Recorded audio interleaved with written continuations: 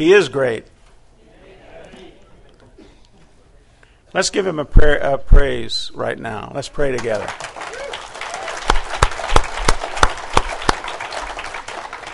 And just before the message, let's pray once again. Our Father, we do thank you for this time that we have together to be able to meet in the name of Jesus Christ and to worship you and to hear from your word and to pray for one another and to pray for those who need our help right now, those who are ill, those who are going through trials of one kind or another. We lift them all up to you. We ask you to be with us during this hour. In Jesus' name, amen. You know, the Bible teaches us that everybody has trials. The Bible says that all mankind has trouble all of their lifetime. God put it this way when he spoke through the mouth of Job. Job said, "Man who is born of woman is a few days and full of trouble." So if you're not having trouble right now, just wait a while. Every person, everywhere in this world goes through many periods of trouble in a lifetime. Believers in Jesus Christ are not free from these trials. What a rude awakening to learn this after I became a Christian a long time ago. I was born again in 1957, and I had a mistaken idea that it would be uninterrupted peace and happiness until I woke up one day in heaven. I had absolutely no concept of what lay ahead of me, my future. It's been 52 years, and I can say exactly what the psalmist said about 3,000 years ago. He said, "I have been young, and now I am old, but I have not yet seen the righteous forsaken, nor his seed begging bread." So guess who's with you in all of your trials? The Lord himself. I want to ask you, before we get into the text this morning, I'd like to ask you a few questions. What should our attitude be when trials come? What are our resources to endure a trial like a Christian? Do we have examples of model behavior to follow in the Word of God? Can we profit from our trials? Our text today is James chapter 1, so please turn there.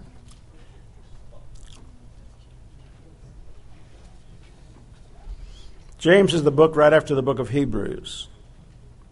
So where is Hebrews? It's in there somewhere. James chapter 1.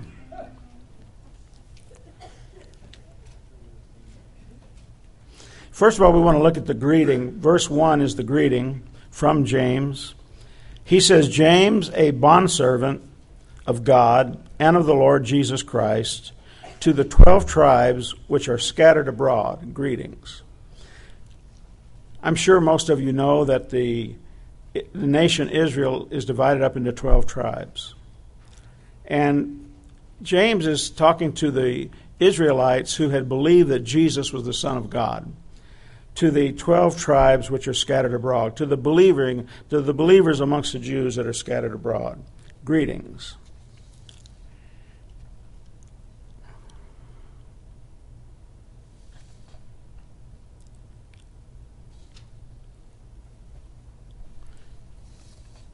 I think I mixed up my notes. He says that he is a bondservant. Notice the word bondservant. He said he is a bondservant of Jesus Christ. A bondservant is a slave, somebody who's in a permanent relation of servitude to his master. A bondservant's will is altogether consumed by the will of his master. In this case, James is a bondservant of God and of the Lord Jesus Christ. In other words, James says he has given his will completely to God, the Father, and to the Lord Jesus Christ. I would say to my brothers and sisters who are confessing Christians this morning, have you given your will to the Lord Jesus? Have you become a willing bondservant of his, no matter where that may lead you? Paul wrote to the Corinthians and said it this way, "Do you not know that your body is the temple of the Holy Spirit who is in you, whom you have from God, and you are not your own? For you are bought with a price. Therefore glorify God in your body and in your spirit, which are God's." You know, Jesus used the same word. It's translated not bondservant in Matthew chapter 20, it's translated slave, but it's the same word. It's the Greek word doulos. He says in Matthew 20, whoever desires to be first among you, let him be your slave. Just as the Son of Man did not come to be served, but to serve, and to give his life a ransom for many. So he says to the 12 tribes which are scattered abroad, greeting. So the 12 tribes were scattered amongst many nations, all the way to Rome, in Asia, in parts of Europe, and they actually had been scattered there by the Lord. They were persecuted and driven out of Israel and scattered to other countries. The word there is actually, where it says scattered, it actually means to be sown abroad, to be sowed just like a farmer sows seed. And yet who sowed them abroad? It was God himself. It would seem like it's the Romans or someone else who drove them out of the land in which they lived, but it was really God sowing them abroad. Now, why would he sow these Jewish believers to other countries? To countries like Thessalonica, to countries like Rome, to countries like Greece, and to other countries like that, to Mesopotamia. Why would he do that?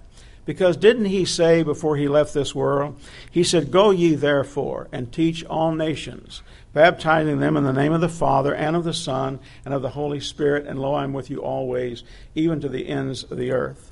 So while many of these Jewish believers may have thought that they were simply being persecuted, they were actually being sent abroad by the Spirit of God himself.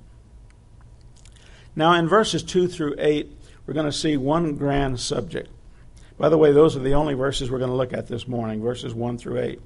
And in verses 2 through 8, we're going to see one subject, and that subject is how we are to profit from our trials. You know, God just does not haphazardly let a trial come your way. He wants to teach you something. He wants to do something in your life that maybe could not happen any other way. Think about it this way. God allows trials to come our way so that we can profit from them. When we are weak, our tendency is to question God during a trial. When we are tempted to blame God or accuse him of not caring, we need to remember the words of Jesus. In Matthew 10, Jesus said, "Are not 2 sparrows sold for a copper coin? And not one of them falls to the ground apart from your Father's will. But the very hairs of your head are all numbered. Do not fear, therefore. You are of more value than many sparrows." Have you considered just how much value you are to God himself? David Johnston, our pastor, says that a person's worth is noted by what someone is willing to pay for that person. What did God pay for you? He paid his Son. So you are worth very much. Hasn't he told us in many places and shown us with many events that we are loved by him with an everlasting love? He has always loved us. Think about that. He has loved us in eternity past. He loves us now, and he will always love us. As a matter of fact, we are not just the temporary objects of his love and grace. We are the eternal objects of his love and grace. In Ephesians chapter 2, it says, "In the ages to come, God will keep on showing us the exceeding riches of his grace in Christ Jesus."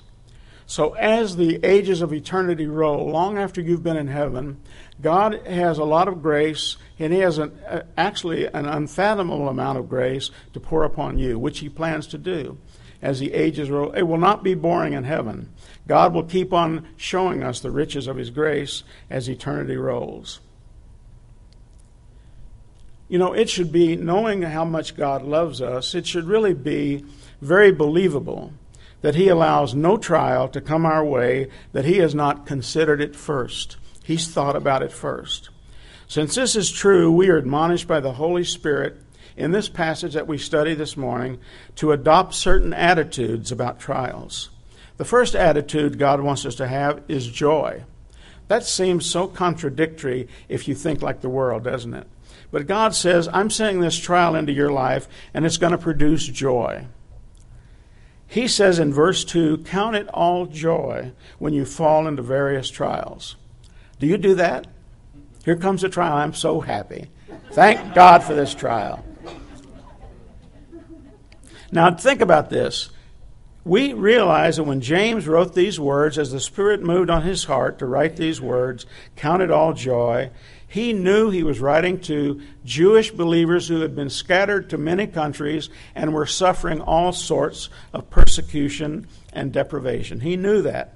And he still says to those brethren, I'm sure he can think about them in his mind's eye as he says these words, my brethren, count it all joy when you fall into various trials. Now, Paul was one of those Jewish believers, and of course he was an apostle sent out by the Lord. But listen to the words of Paul, how he endures persecution with joy. He says in Acts chapter 20, and see, now I go, bound in the Spirit to Jerusalem, not knowing the things that will happen to me there, except the Holy Spirit testifies in every city, saying that chains and tribulations await me. But none of these things move me, nor do I count my life dear to myself, so that I may finish my race with joy, and the ministry which I have received from the Lord Jesus to testify to the gospel of the grace of God. And then to the Corinthians, years later, he wrote these words, from the Jews 5 times I received 40 stripes minus 1. 3 times I was beaten with rods. Once I was stoned. 3 times I was shipwrecked.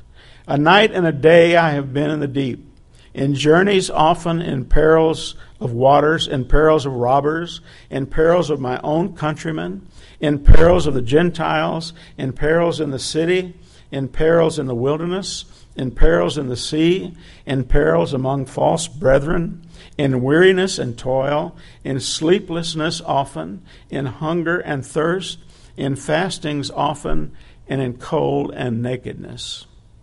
In other words, Paul, in spite of all of this, had joy from the knowledge that this trial that he was experiencing was actually God working in his life. And I say this to you, my brothers and sisters, he's also working in us to produce a settled faith and patience that the world can't understand. It's not a joy that we manufacture ourselves. It's a joy that the Holy Spirit puts down in our hearts. If we will obey God, he will do his part. I want to tell you about a tough trial that a missionary couple went through years ago in the African country of Kenya. Some of you know your history, and you know that there was an uprising in the country of Kenya between 1952 and 1960 by Kenyan peasants who were sick and tired of British colonial rule. The uprising failed militarily, but it hastened the Kenyan independence and motivated Africans in other countries to fight against colonial rule. During the uprising, many innocent people were maimed and killed by marauding groups of African militants. Those who didn't possess firearms hacked their victims to death with machetes. Many atrocities were committed by these marauding groups and also by British military and police. One missionary couple witnessed the slaughtering of their 3 children. They were wounded lying on their front porch, unable to stand up, and they could see the dead bodies of their beloved children lying on the lawn in the compound where the missionaries lived. At first, they were overcome with tremendous grief and sorrow. And this is according to their own testimony. All of a sudden, they were filled with an amazing, unexplainable joy. The Holy Spirit reached down in their hearts and gave them a peace that they could not understand or even explain. In the Spirit, they actually saw their children rising to heaven. As the Bible says, it was a joy unspeakable and full of glory. You know, Peter said those words. He said in 1 Peter 1, verse 8, whom having not seen, you love, in whom though now you see him not, yet believing, you rejoice with joy unspeakable and full of glory. So we're to have joy in trials, and God says he will help us to have that joy. And then secondly, we are to have patience. Look at verse 3. Knowing that the testing of your faith produces patience. But let patience have its perfect work, that you may be perfect and complete, lacking in nothing. Let's think about patience for a moment. Patience in the Scriptures that God is talking about refers to that quality of character which does not allow me to surrender to circumstances or succumb under trial. These verses tell us that we should have a vastly different attitude about trials than the average person in this world. Listen to the words of Jesus. He said, "Now the seed that fell among thorns are those who, when they have heard, go out and are choked with cares, riches, and the pleasures of life, and they bring no fruit to maturity. But the ones that fell on the good ground are those who, having heard the word of God, with a noble and good heart, keep it and bear fruit with patience."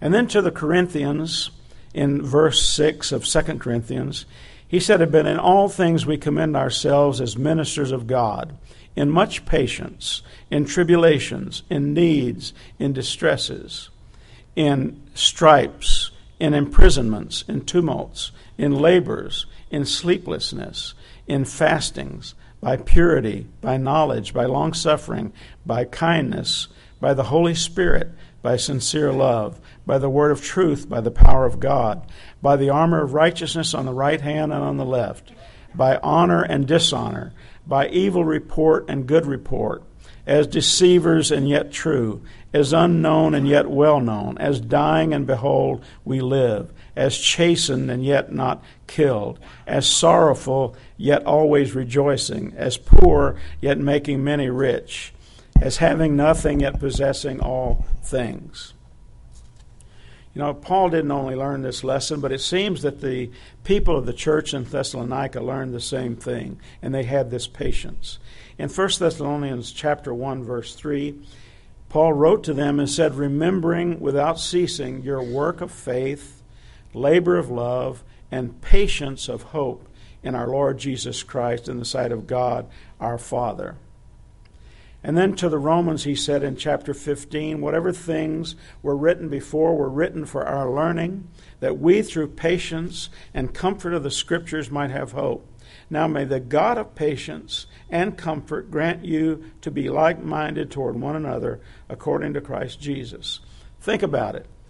When we exercise patience, we are exhibiting one of the characteristics of God himself. Let's think about the patience of God. God right now is exercising patience with millions of people in this world who hate him. He sees everything that everyone does. He knows every thought, every good deed, every evil deed, every minute of every day. He is patient with all of us every minute of every day, with all of our failings. He knows every bad thing that we have done and every bad thing that we will ever do. And still, his love for us and his patience with us is not diminished. What a God we serve. He continues to be patient with us.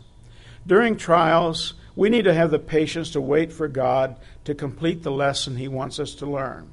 With God's help, we can exercise patience until his work is completed. Let me ask you a question. Many of you here know Pastor David.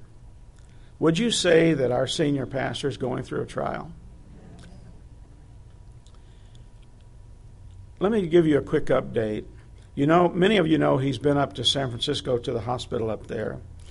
We're really thankful that he's there. That hospital has 900 doctors, many specialists, and it's as clean as it can be. I've never been in a hospital quite like it. But yet, David is suffering. He had a surgery last week, but they weren't able to get all the infection that was in his body. They thought they could. And the doctor, who I have a lot of confidence in, and so does David, and other doctors seem to have a lot of confidence in this man. His name is Leonard Way. You might want to pray for him. He said, well, we thought we were going to be able to get it all with the incision that we made, but we didn't. So what we're hoping is that we're going to send you home, and what we're hoping is that you're just going to get well.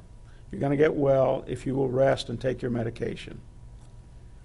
And if you don't get well, we're going to have you back, and then we're going to have to go do major surgery. We're going to have to take about a 9-inch incision and really go in there and clean that out. But we're all praying, of course, that against that. We're praying for God to take care of him as he's at home resting, taking medication. I spoke to him Friday, and he said, "Dad, just remember this. This is just a light affliction. All that he's gone through since July 24th, he said it's just a light affliction." Now, we both knew the verse he was talking about. You know what verse it is? It's 2 Corinthians chapter 4, verse 17. It says this, "For our light affliction, which is but for a moment, works for us a far more exceeding and eternal weight of glory." And then we're to ask for wisdom during a trial. In verse 5 it says, "If any of you lacks wisdom, let him ask of God, who gives to us all liberally and without reproach, and it will be given to him." Just think about it for a moment. You know, the world needs wisdom. You need wisdom. I need wisdom. We're going through a pretty troubled times right now in the history of our country. How our leaders need wisdom. How you need wisdom. How I need wisdom. And just think, the Holy Spirit says here in verse 5 that God gives wisdom liberally to those who ask him. And I'm thinking of that verse where it says that we have not because we ask not.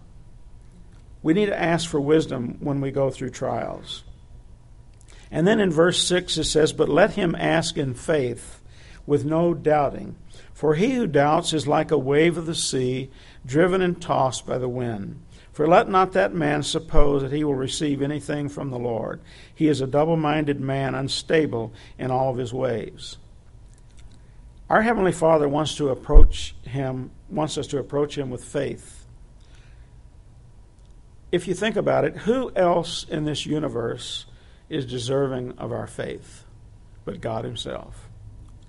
But I ask you this, is God saying here that he is dissatisfied and upset if a Christian should ever have a doubt? I don't think so.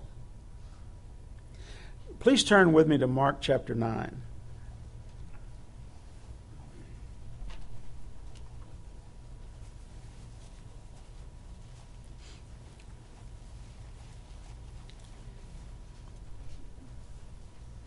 Mark chapter 9, verse 17.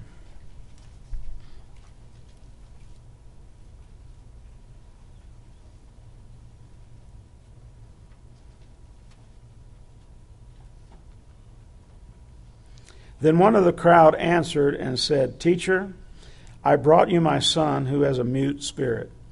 And wherever it seizes him, it throws him down. He foams at the mouth, gnashes his teeth, and becomes rigid. So I spoke to your disciples that they should cast it out, but they could not." He answered and said, "O faithless generation, how long shall I be with you? How long shall I bear with you? Bring him to me." Then they brought him to him. And when he saw him, immediately the spirit convulsed him, and he fell on the ground and wallowed, foaming at the mouth. So he asked his father, Jesus asked his father, in other words, "How long has this been happening to him?" And he said, "From childhood. And often he has thrown him both into the fire and into the water to destroy him. But if you can do anything, have compassion on us and help us." And Jesus said, "If you believe, all things are possible to him who believes." Immediately the father of the child cried out and said with tears, "Lord, I believe, help my unbelief." When Jesus saw that the people came running together, he rebuked the unclean spirit, saying to it, "Deaf and dumb spirit, I command you, come out of him and enter him no more." Then the spirit cried out, convulsed him greatly, and came out of him. And he became as one dead, so that many said, "He is dead." But Jesus took him by the hand and lifted him up, and he arose. And when he had come into the house, his disciples asked him privately, "Why could we not cast it out?" So Jesus said to them, "This kind can come out by nothing but prayer and fasting." Do you remember the message 2 weeks ago that Pastor Bill Holdridge brought on Ephesians 6, the armor of God? Do Do you remember in chapter 6, verse 16, it says, above all, taking the shield of faith, by which you will be able to quench all the fiery darts of the wicked one? And he said to us that the fiery darts are evil thoughts and doubt that come into your mind from the enemy of our souls, from the devil. He loves to send those fiery darts, to throw those fiery darts at us. So when a thought of doubt comes into your mind, guess where it comes from? How do you defeat that fiery dart, that doubt? By the shield of faith. Taking the shield of faith that you may quench the fiery darts of the wicked. Well, how do I increase my faith? And now I'm going to ask you to repeat the motto of Calvary Chapel, Santa Cruz. Faith comes by hearing, and hearing by the Word of God. So our faith increases as we read God's Word. Now let's go back to the disciples' question in Mark 9:28. Why could we not cast this demon out? So Jesus said to them, this kind can come out by nothing but prayer and fasting. If I am to be a faith-filled Christian, quenching the fiery darts of the devil, I must be diligent about Bible reading and prayer. If I'm going to go through a particularly tough trial, I must increase my efforts, including fasting if necessary. I wouldn't expect to pass a tough chemistry exam in college without diligent study. If I'm a soldier fighting battles for my country, I wouldn't expect to do well if I didn't work hard at training and conditioning. And brothers and sisters, if you haven't learned this yet, you will learn it. We are at war. The Bible says that there's a spiritual war going on, that we are in a spiritual battlefield. If I expect to be a good soldier of the cross, I must work diligently at Bible study and prayer and fasting when necessary. I want to give you 2 prayer requests, if I may. I'd like to put up slide number 1, if you would, please. What I want to show you is 2 different countries and the fact that in these particular countries, Christians are suffering untold persecution for their faith. The first one is in northern China. And you see a picture of a Chinese man there. His name is Mamat. And actually, that's not really his name. I got this from a missionary letter, and they said his name is actually, I'm calling him Mamat, but we're hiding his name because for safety purposes. The missionary said that Mamat was from a Muslim family in northern China. And as a teenager, he was very eager to defend Islam. He said he and his brothers would often hit his sister if her skirts were too short or if she went out with boys without supervision. When he was 17 years old, a friend gave him a political tape to listen to. The tape urged the Uyghurs, he's of the Uyghur tribe, to raise up against the government and declare an independent homeland. This is in the very north of China. Mamat did not agree with the opinions expressed, but he listened to the tape out of loyalty to his friend. Just a few days later, officers from China's Public Security Bureau arrested Mamat. At the police station, he was put through interrogation. Yes, he said, I did listen to the tape, but I didn't understand it. Please forgive me. I won't do it again. But in spite of his pleas of innocence, he was charged and sentenced to 40 days in prison. He was thrown into a concrete cell crowded with 20 men. Conditions were very sparse, with thin mats on the cement floors for bedding. The men were fed water and steamed bread for breakfast, only water at lunchtime, and another piece of steamed bread for their evening meal. I think I could lose weight with that regimen. Mamat soon felt weak and dizzy when he tried to stand up. The time in prison made him desire to live an even more devout Muslim life. After his release, Mamat knelt every day in his prayer mat or on his prayer mat at work. However, as time passed, he hungered for something more than the ritual of those empty prayers. Eventually, Mamat moved to a university in a large city in China where he hoped to study English. At the university, a classmate shared the story of Jesus with him. He listened warily, remembering a time when another political message, not popular with the Chinese government, had landed him in prison. There was a strong pull in these news stories about God's Son named Jesus. Surprising even himself, Mamat agreed to go to a restaurant and meet a foreigner who was speaking with a small group of Chinese students. At that meeting, the foreigner invited Mamat to meet with him at his home once a week to read and to discuss the Bible. Mamat was so hungry for truth that he agreed. Pardon me. He met faithfully with the teacher for a full year, touched by the faithfulness and friendship. Finally, Mamat realized that if people had believed in Jesus for 2,000 years, and if Jesus had that much influence throughout history, then the message of the gospel must be true. After 12 months of deep soul searching, he committed his life to Jesus Christ. At the time, he was sharing a dormitory with 5 other young men, all of them from his tribe, the Uyghur tribe. The foreign Christian had given him a partial translation of the Uyghur Bible, which he kept hidden under his pillow. He would bring it out at night when nobody else was in the room. One night, 1 or 2 of his fellow students saw him reading the Bible and began to ask questions. The problem was they were very difficult questions, ones for which Mamat had no answers. As we sat drinking tea, we handed over another book to Uyghur that answered several questions about faith. As Mamat leafed through his pages, his face lit up. This book is exactly what I needed, he told us. It is a real answer to prayer. Uyghur Christians face double persecution. They are persecuted by their Muslim families for converting. They are persecuted by their neighbors who believe conversion to another faith is a rejection of the Uyghur culture and everything it stands for. Persecution also comes from the Chinese government. Authorities are wary of the Uyghur people because of their drive for an independent homeland in northwest China. A Uyghur who becomes a Christian is immediately marked as a double traitor to the People's Republic of China.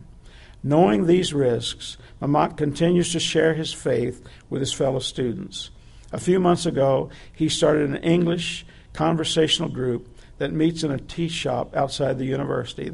There they discuss the issues of faith and the meaning of life, often reading passages from the Bible.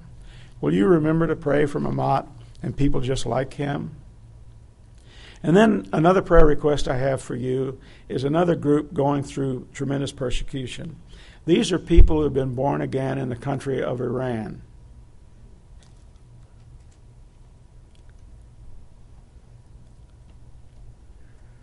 There's a man in this story from this missionary by the name of Rotsam. Rotsam has a Muslim background. He became a Christian believer, and he is receiving discipleship training in Iran. He says, "My wife panicked the last time the police came to our home investigating us about whether or not we were Christians, and they threatened to rape our 9-year-old daughter if we didn't stop." Can you imagine? I have been arrested several times. The secret police want to know who is in the house churches, where we meet, and all about us. I have told them nothing. So pray for Rotsam and all the other Christians in Iran who are meeting in spite of tremendous threat from the Muslim people and from that government.